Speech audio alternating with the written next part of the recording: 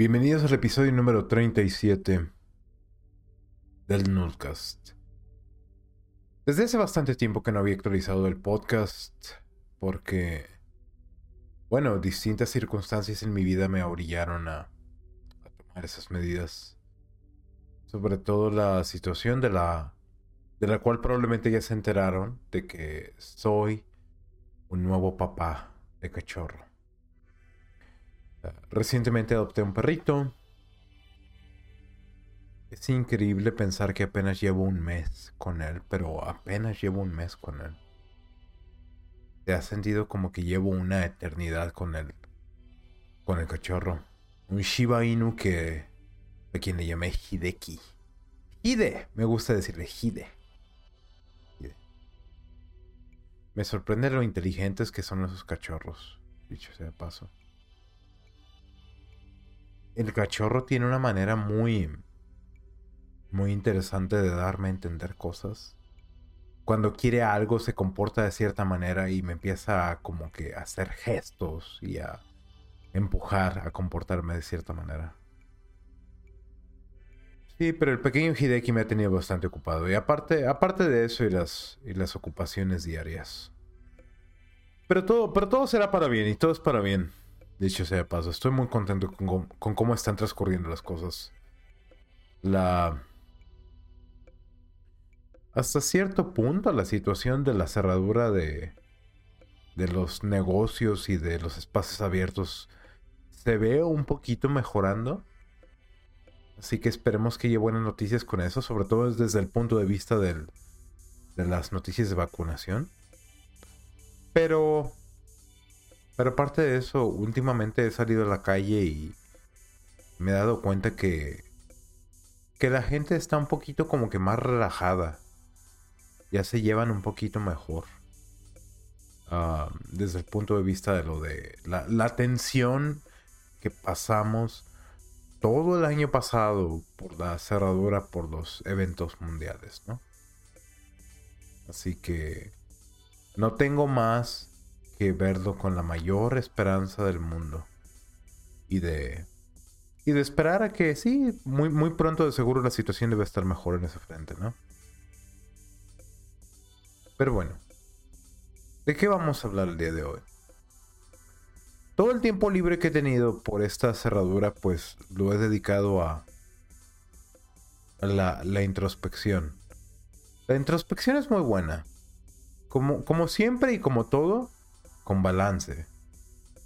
Claro está, sería un error, sería falaz de mi parte dedicarme tanto a la introspección que me pierda a mí mismo en eso, ¿no?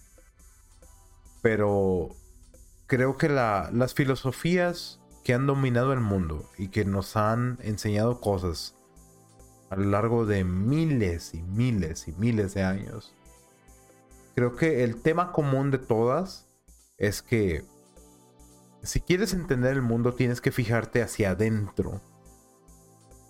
El mundo te tienta, Maya, la materia prima del todo, de todas las ideas.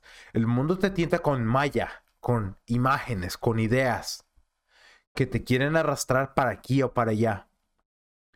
Pero hay que saber ver más allá de eso.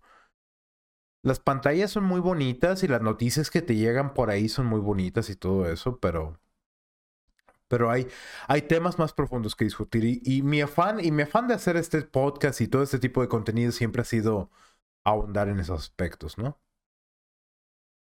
Ah, me sacrifico para sumergirme en las profundidades de la cultura y traerles un poquito de las riquezas enterradas en el lago de la cultura del inconsciente, excavar la perla que está enterrada, que se hundió en las profundidades de... ¿Ah? ¿Se dan cuenta cómo todo va teniendo sentido? Cómo todos estos episodios de podcast van teniendo sentido. E insisto, aún más cuando sean tachados de solipsismo, cuando sean tachados de estudios del ego. Mi afán siempre ha sido comunicar algo nada más. Pero, en fin. Estábamos pensando sobre, pues, cuestiones culturales. De lo que quería hablar hoy es un poquito más sobre la cuestión psicológica. A lo largo de todo este año literalmente me encerré en una cabaña en el bosque viendo un cuerpo de agua y sumergiéndome, siendo asimilado por ese cuerpo de agua que representa el inconsciente. Recuerden la cuestión del inconsciente colectivo.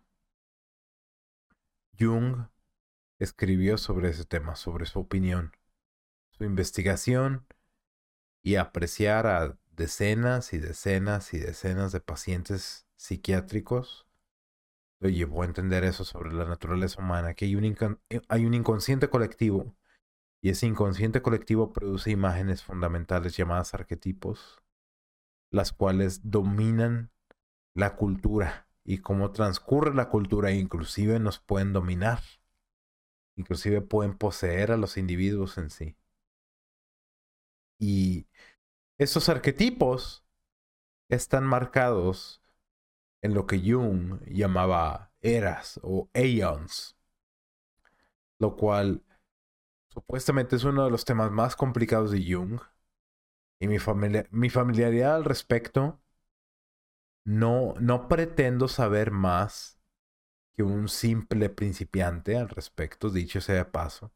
No me jacto y nunca me he jactado de tener todas las respuestas, pero pues la manera como lo ve Jung es que el inconsciente colectivo de la humanidad, a medida que hemos pasado eras y las eras están marcadas por la técnica y la tecnología y los recursos a los que hemos tenido acceso. Y también están marcados por las sustancias a las que hemos tenido acceso, dicho sea de paso.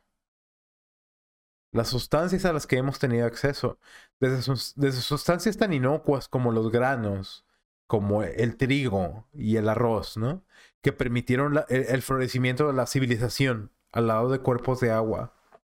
Desde cosas tan inocuas como esas, como hasta las sustancias psicoactivas como el LSD o el DMT, las cuales pues estimulan la mente humana de una manera muy, muy especial, ¿no?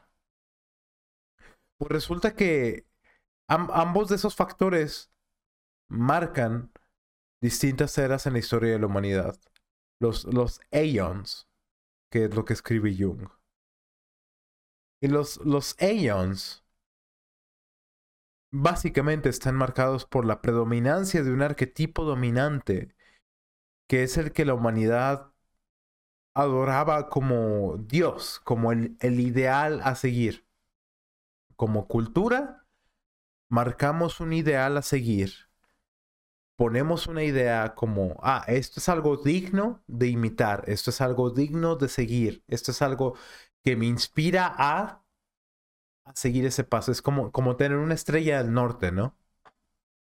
Y la humanidad, a medida que ha ido evolucionando en su historia, ha pasado por distintas eras, donde arquetipos dominantes han sido los que marcan la pauta, ¿no? Y esta es una discusión muy interesante porque creo que hay bastante que aprender de ahí. Digo, de acuerdo a los pensamientos de Jung y a lo que he estado leyendo. La humanidad solía ser matriarcal, increíblemente matriarcal. Esta es la era primitiva en la que encuentras diosas de la fertilidad enterradas arqueológicamente, ¿no? La era donde se adoraba a la diosa de la fertilidad y donde la energía cultural principal era eso, la diosa madre. Y a medida que la sociedad fue evolucionando y dejó un modelo matriarcal, después eventualmente evolucionó un modelo patriarcal, donde lo más importante era la figura del Dios Padre, del rey sabio, del hombre viejo, del hombre que marca la pauta porque todos están confiando en que marque la pauta. Que es la era, digamos, la era de la que estamos avanzando actualmente. Esta era del Dios Padre está caracterizada por muchísimas cosas, pero básicamente toda la cultura moderna, la cultura occidental y europea está basada en eso. Esa es la razón, por ejemplo, por la que en Washington el obelisco es un monumento a, ¿no? Al patriarca. A la fuente de la sabiduría tiene que venir de una figura patriarcal. ¿Y qué es lo que pasa con todo eso? Digo, creo que es interesante contrastarlo con América Latina. Porque desde mi punto de vista y con mi familiaridad de primera instancia viviendo en América Latina, creo que América Latina realmente no es una cultura patriarcal.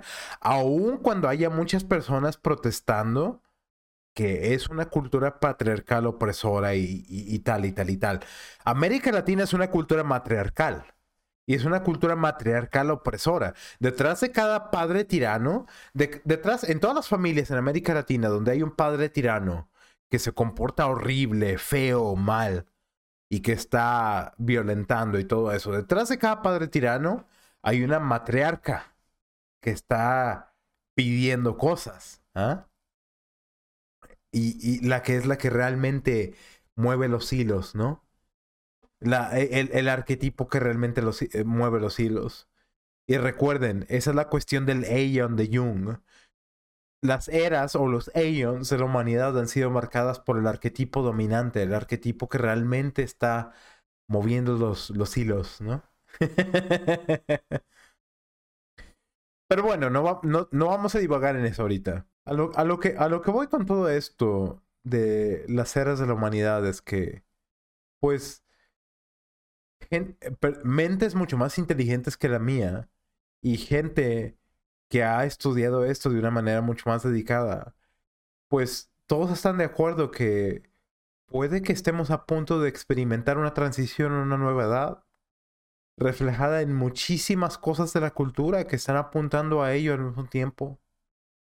Entre ellas, no la única, pero entre ellas, y ahora, que conste, como siempre he mencionado en el podcast, no creo en el zodiaco y no creo que el zodiaco tiene significado real, pero creo que el zodiaco proviene de gente observando en las eras antiguas, observando el cielo y las formaciones celestes y las estrellas y, e imputándole significados a las estrellas y a las formaciones celestes, las cuales vienen necesariamente del inconsciente colectivo que todos siempre hemos tenido y que Jung estudió, que de donde vienen esas imágenes arquetípicas del inconsciente colectivo. Entonces imagínense, al momento que alguien está viendo las estrellas y estudiando el cosmos, le imputa significados a las constelaciones que ve. Esta constelación tiene el significado de la diosa madre. Estos son los hermanos que compiten, los hermanos en discordia. Estos son el patriarca sabio. Esto es la figura del niño que eventualmente se vuelve el Mesías, la figura del héroe, etcétera, ¿no? Y bueno, y pues resulta que entre todas esas cosas el zodiaco marca una transición a una era en la cual estamos bajo la constelación de Acuario, en la era actual, la era de Acuario, ¿no? Una frase bastante sonada en la cultura popular, me imagino. Pero... Y resulta que la era de Acuario marca una transición a un nuevo Aion, que es como los Aions de los que hablaba Jung. Recuerden, primero teníamos un Aion matriarcal y luego pasamos a un Aion patriarcal, ¿no? Dicho sea de paso, yo todavía creo que América Latina está sumido en el Aion matriarcal, aun cuando haya contracorrientes y contracultura que estén protestando al respecto, ¿no? La siguiente era, la era de Acuario, va a tener como arquetipo dominante al arquetipo del niño coronado y conquistador. Y esta es una historia de la que puedo desglosar muchas cosas ahora mismo. Prepárense, amárrense en cinturón para empezar a platicar al respecto. La era del niño conquistado, del niño coronado y conquistador. Para contrastar los dos arquetipos patriarcales y matriarcales, que eran las figuras, lo que marcaba el ideal, lo que marcaba la figura a seguir, la estrella del norte anteriormente, ¿no? ¿A qué alude el concepto del niño coronado y conquistador? Bueno, pues recuerden, como discutí en un episodio anterior, los arquetipos son imágenes fundamentales que provienen del inconsciente colectivo. Y estas imágenes fundamentales vienen de ideas que siempre hemos conocido como verdad, que probablemente ya conocíamos desde antes de nacer, ¿o no? O que en su defecto la cultura nos imputa, que la cultura nos hereda, porque son cosas que entendemos como reales, ¿no? Y pues a lo largo de la humanidad ha habido muchas historias que ilustran este arquetipo del niño coronado y conquistador. Las historias mesiánicas. Todas las culturas en el mundo tienen una historia mesiánica. Una historia de un niño que proviene de la unión de los poderes divinos y que es lo mejor de ambos mundos. Y amenazado a no existir y constantemente en peligro de extinción y constantemente peleando contra influencias más fuertes que él, avanza para volverse una figura poderosa, un héroe, un mesías, ¿no? El mito mesiánico proviene de todo esto y entre todas esas historias, el mito del Cristo. Yo sé que el culto cristiano es una cuestión muy touchy. Y créanme, vengo de una familia que sucumbió contra el fanatismo cristiano. No soy un fanático cristiano y no voy a, no voy a abogar a que no soy parte de la cruzada aquí. Yo sé que mucha de la audiencia probablemente tiene PTSD por eso, ¿no? No, es que no te quiero escuchar porque ya hablaste del Cristo. Ya hablaste del cristianismo. Entonces, pero no se trata de eso. Yo creo que la historia mesiánica a lo que alude, desprendiéndonos del bagaje cultural y desprendiéndonos de la Biblia y de todo, a lo que alude y a lo que siempre ha aludido y a lo que diría que los cristianos la cagan en. Es que la figura del Mesías tiene más que ver con la autodeterminación, ¿no? Con la idea de que como individuo, todos los días debes de continuar evolucionando y haciendo un sacrificio y un esfuerzo para volverte mejor. Bueno, ayer hiciste 80, hoy haz 90. Hoy hiciste 90, hoy haz 100, ¿no? La perfección es inalcanzable, pero todos los días tienes que seguir viendo qué puedes lograr. A lo que creo que el mito cristiano alude es que todos nosotros, no importa hombre, mujer, de aquí o de allá, o de tal o cual país, todos nosotros constantemente debemos de sacrificar algo todos los días. Debemos de hacer un esfuerzo más grande, trabajar hasta el cansancio, hacer muchas cosas, intentar producir más, hacer algo bueno por nuestro prójimo, por nuestro vecino, y que por medio de ese esfuerzo constante, nos elevamos todos, subimos de nivel a toda la sociedad y mejoramos todo nuestro mundo. El antídoto al caos. La realidad por default es un chingo de caos, un chingo de perdición, maldad, vanidad, cosas horribles. Pero resulta que todos estamos juntos en eso, todos estamos viviendo una vida y la vida es muy corta. Más vale la pena vivirla juntos y vivirla bien, ¿no? ¿Y cómo vivirla bien? Por medio de hacer ese sacrificio. Y de ahí viene el arquetipo del niño coronado y conquistador.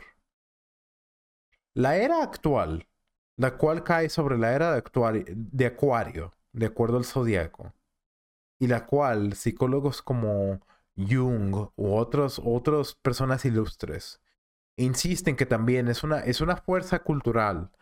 Llevamos 2000 años de vivir bajo la era de Piscis, bajo la era del Cristo, bajo la era bajo la era de la figura, de la cultura tradicional mesiánica, de esa figura héroe. Pero esta nueva era por la cual abogan estas figuras, ¿no? Pues alude a la potencialidad de que en el futuro podamos vivir como individuos realmente realizados. El, el detalle con la cultura actual es que hay mucho condicionamiento, hay mucho agrupamiento, hay mucho pigeonholing, hay muchas inseguridades. Bueno, es que como individuo eres tal o cual. Cuestiones de raza, cuestiones de política, cuestiones de sexo, cuestiones de identidad. Las cuales aborrezco, dicho sea de paso. Yo pienso que todas esas cuestiones se doblegan contra la cuestión de competencia. Mientras seas competente y mientras sepas hacer las cosas, ninguna puerta va a estar cerrada. Pero en fin. A lo que alude la era a la cual estos pensadores imputaban, que era la era de Acuario, es a que quizá la siguiente era de la humanidad es una era que realmente valúe al individuo como tal, al individuo como una realización del ser. Al individuo como no importa tu identidad y no importa tu perfil, mientras tengas competencia, mientras sepas comunicar algo, te va a ir bien. Y pienso que hay mucho en qué pensar al respecto. Puede ser que efectivamente si estemos a punto, en la víspera de un cambio cultural, donde la figura adorada no va a ser el dios patriarcal ni la diosa madre, aun cuando hay falsos profetas y gente que quiere falsamente influenciar todo esto. Aun cuando todo eso pase y porque recuerden, los Aion son marcados por el arquetipo dominante, el arquetipo que en el espacio celeste, en el espacio de los cielos, están peleando todos estos arquetipos. La madre, o el padre, o el dios, o el hijo, y están compitiendo por dominancia en la mente de la gente, dominancia en el inconsciente colectivo. Y actualmente estamos en una era en la que otros arquetipos están compitiendo por dominancia. La madre devoradora, sobre todo, ¿no? La feminidad negativa. La madre devoradora es la feminidad negativa. La feminidad que absorbe y mata, pretendiendo que ama, ¿no? Que absorbe e infantiliza en vez de empoderar y aceptar. Y esto es algo en lo que he estado pensando bastante al respecto. Puede que estemos a punto de experimentar un cambio cultural. Un cambio en el que el arquetipo dominante sea el niño coronado y conquistador. ¿A qué alude un niño coronado y conquistador arquetípicamente en las historias? Alude a una historia les digo, es una historia que tiene que ver con el mito mesiánico, con un niño que recibe un poder que le es imputado. Como le es imputado ese poder, es posible al niño coronado y conquistador usar ese poder de una manera incorrecta.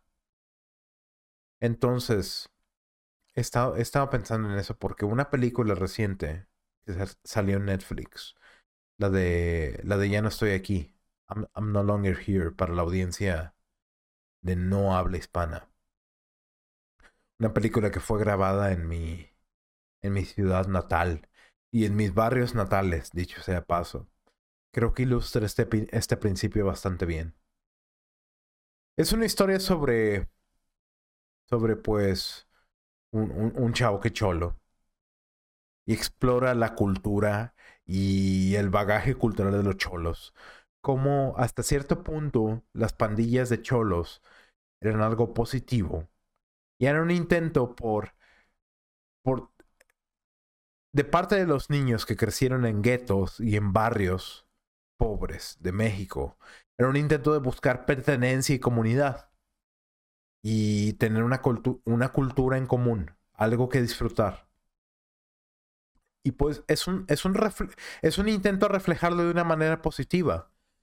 Y luego lo contrastan contra cómo esas culturas murieron debido a las malas influencias del crimen organizado en México, que tiene subyugado a bastantes barrios de México, ¿no? Y la historia sigue al protagonista, que se llama Ulises, marcando un paralelo con Ulises de la Odisea, dicho sea de paso, lo cual me pareció muy, muy padre de parte de los directores de la película. Muy bien dirigida que estuvo. Y resulta que Ulises tiene que migrar a los Estados Unidos porque se da cuenta que sus oportunidades ya están acabadas en México. Y pues decide hacer el sacrificio con todas las penurias que eso implica. Después de migrar hay un choque cultural, hay muchas intimidaciones y muchos problemas y muchas cosas que lo llevan a autosabotarse. Ulises rehúsa integrarse a la comunidad de Estados Unidos y rehúsa realmente aprender y hacer un sacrificio. Que les digo, es la clave de todo. La idea de que tienes que evolucionar como persona todos los días, tienes que volverte más autoconsciente. Y debido a que rechaza ese sacrificio, pues Ulises pasa de ser un niño coronado y conquistador a ser un héroe fallido que es deportado de vuelta a México después de que migra. El niño coronado y conquistador es reflejado en la figura de Ulises porque pues, los cholos tienen peinados muy, muy interesantes, muy extravagantes a veces, ¿no? Y entre uno de los peinados que se hace este chamaco, uno de los peinados parece una corona. Literalmente se pone una corona de pelo y se la tiñe de amarillo.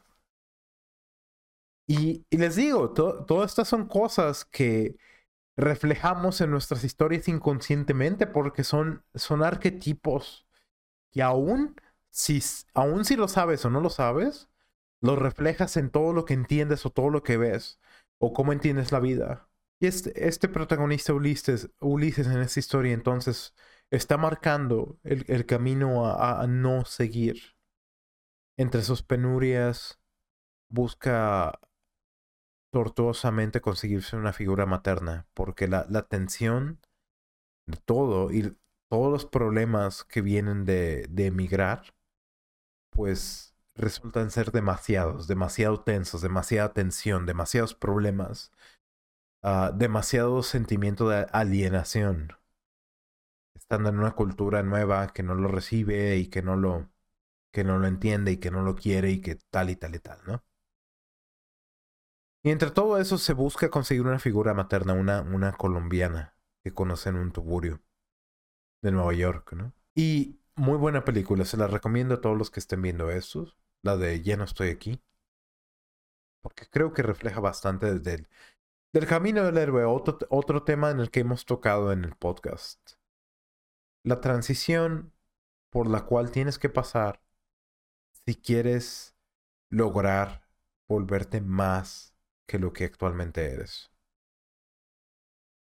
Y es que, miren, la meta ultimada de todo es entender que todos somos individuos dignos y llenos de capacidades, llenos de habilidades y con mucho que contribuirle al mundo. Sí, ignorando los prejuicios y las historias añejas y todo el bagaje cultural que te autocompleja y que te autosume. Lo que no me gusta de las minorías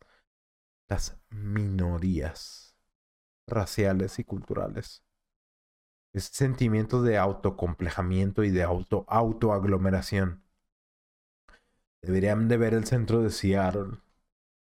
Literalmente se forman grupitos de 5 a 10 personas. De pura gente que se parece. Va así como que en pequeña tribu. Asustados del malvado mundo que supuestamente los quiere aniquilar. Y los quiere... Es que ellos están contra ti, es que ellos están contra. Lo cual es tan falso. Ahora que me mudé, me he dado cuenta que es tan falso. Mientras tú te comportes amablemente y mientras te presentes de la manera correcta y dignamente con otros, te va a ir bien en todos lugares. Es nada más cuestión de saber usar tus dones bien.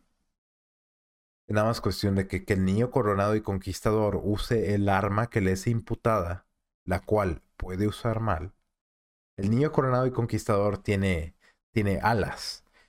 Tiene alas. O sea, lo cual es otro arquetipo que tiene que ver con una asunción a un nivel más elevado espiritual. Y también tiene una vara, tiene una espada, la cual puede usar mal porque es un niño. Porque todavía no le sabe, pero lo está aprendiendo, ¿no? Pero mientras sepas usarla bien, mientras sepas dominar ese instinto, te va bien en donde sea, ¿no? Más allá del odio de internet y de los prejuicios raciales y todo lo demás que la gente se inventa en internet. El punto de todo, a lo que le estamos tirando, a lo que le estamos apuntando, es individuarnos, el proceso de individuación, de lo cual también hablé en otro episodio anterior. Primitivamente la humanidad existía en unión con la naturaleza cuando éramos cavernícolas, cuando éramos personas más primitivas. Existían en unión con la naturaleza. ¿Por qué? Porque no había manera posible ni había necesidad de vernos como individuos. Pero,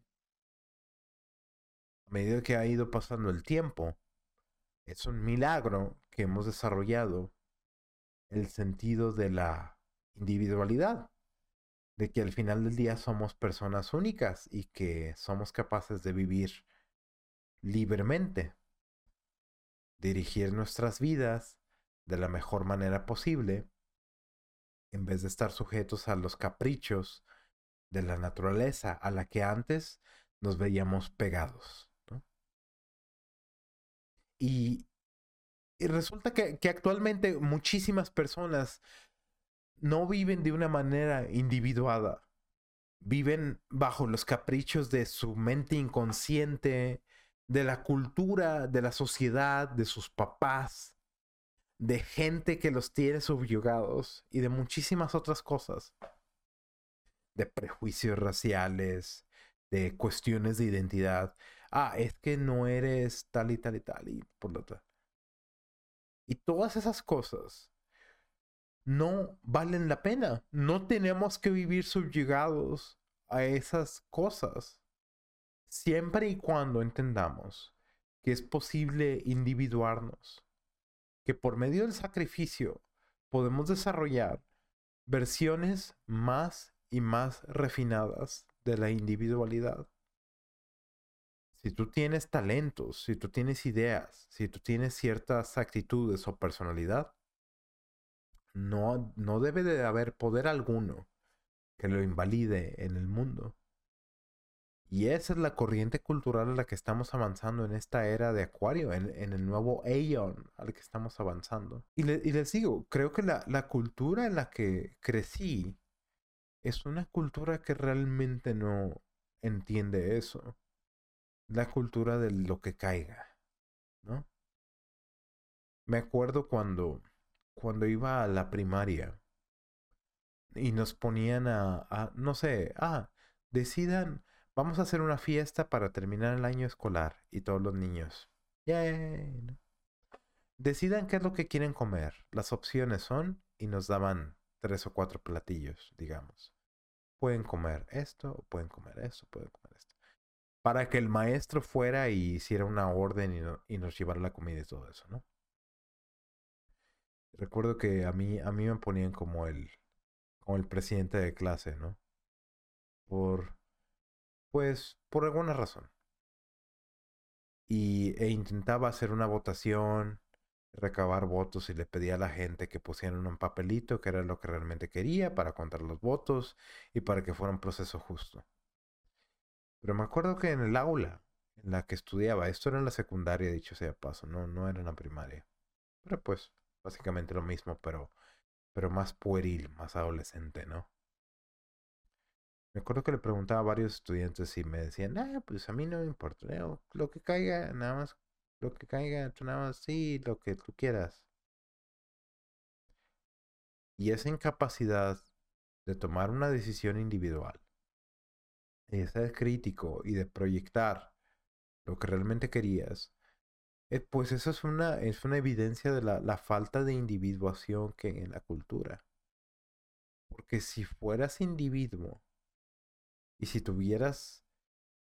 la, si tuvieras la necesidad de comunicar lo que realmente querías, realmente no darías respuestas tan básicas como lo que caiga, ¿no? Te detendrías a pensarlo y te detendrías a decir, oye, esto es lo que realmente quiero. Una persona realmente individuada es alguien que puede expresar lo que realmente quiere de una manera justa y lógica y directa, sin dar a entender nada, sin realmente andar con tapujos, ¿no? Me acuerdo mucho de esa experiencia porque creo que es una evidencia de lo que provoca la falta de individuación. Y uno de los méritos más grandes de la cultura occidental es de promover la idea de que podemos vivir como individuos, que no tenemos que estar sujetos a vivir la vida como parte de un colectivo. Ser parte de un colectivo tiene su valor y tiene su importancia, pero los mejores colectivos deben de provenir de personas bien cabales, de personas que saben tomar decisiones cabales, que tienen una personalidad bien formada y bien desarrollada, que no están sujetos a los caprichos de su mente inconsciente, que hoy no van a estar fríos y mañana calientes, o que hoy no van a estar calientes y mañana fríos, siendo arrastrados por los caprichos de su mente inconsciente, ¿no? Y eso es a lo que alude el proceso de individuación. El proceso de individuación es un fenómeno que Jung estudió muy a profundidad y que me gusta bastante estudiar. Literalmente en sus libros refleja cómo sus pacientes psiquiátricos los ponía a dibujar o a hacer pinturas para reflejar su estado psicológico y cómo se sentían actualmente. Y esos pacientes siempre terminaban dibujando mandalas, figuras circulares, que a mucha gente les gustan y que también he tocado ese tema anteriormente.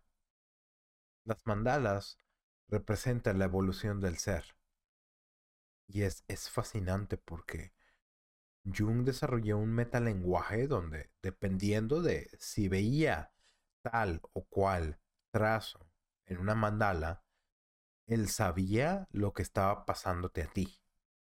Porque lo que dibujas, lo que reflejas, necesariamente es lo que te estaba pasando a ti. Por un proceso que él llamaba imaginación activa.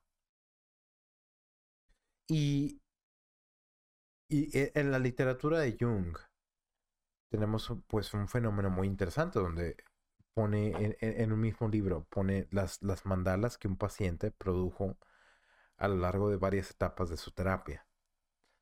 Y esas mandalas van diferenciándose poco a poco, mostrando la capacidad o mostrando una distinta noción del ser individual en cada una. Lo cual significa que sus pacientes estaban logrando un nivel más alto de individuación. Un nivel más alto de desprenderse de los caprichos de su mente inconsciente y de su cultura, de no vivir subyugados a otras cosas que no fueran ellos mismos y vivir como individuos. Y, y ese individuo, la capacidad de lograr esa individuación, es el héroe arquetípico que forma al niño coronado y conquistador. Creo que estamos apenas a inicios de ese Aion, de esa etapa, y que va a tomar décadas, décadas y décadas y décadas y años vivir eso. Pero creo que estamos empezando a ver inicios de ese cambio cultural. Y, y espero que este mensaje, por si acaso, al menos resuene con una o dos personas de la audiencia. Si tú sientes que tienes muchas cosas en tu corazón o en tu mente que realmente quieres sacar al mundo y que quieres expresar y te sientes limitado por la cultura o por el mundo o por todo eso, quiero incitarte a que continúes expresando esas cosas porque estamos a punto de cambiar cómo la humanidad entiende todas esas expresiones por medio de que vamos a entrar a un nuevo Aion, a una nueva era. Y el Aion tiene otras implicaciones, por ejemplo, de que el Aion del Cristo, Piscis, también tiene un anticristo, ¿no? Por eso Piscis son dos pescados. Y el pescado es un símbolo cristiano, símbolo que representa al Cristo. Y a la que es todavía la cultura actual. Estamos en un periodo de transición, ¿no? Pero quiero recordarles a todos que hay posibilidades muy emocionantes en el futuro. La gente va a ser reconocida culturalmente como un individuo y sus méritos de lo que contribuyen a la cultura y lo que contribuyen a las relaciones y a todo, desde el punto de vista personal, van a ser validados. Sí, y solo si continúan valientemente en esa lucha. Así que estos son mis pensamientos sobre el arquetipo del niño coronado y conquistador. Y mientras abracen la individualidad del viaje del héroe, del sacrificio que todo esto conlleva, eso los va a llevar a entender más, de una manera más intuitiva, el arquetipo del niño coronado y conquistador. Me gustaría dejar este episodio hasta aquí, pero recuerden compartir el podcast con todos sus amigos si les gusta. Nos estaremos viendo muy pronto. Dejé de actualizar debido a que, les digo, me volví papá de perrito. Pero ahora que el perrito ya es un poquito más grande, que ya no es un cachorrito tan chiquito, pues ahora espero poder volver a las andadas.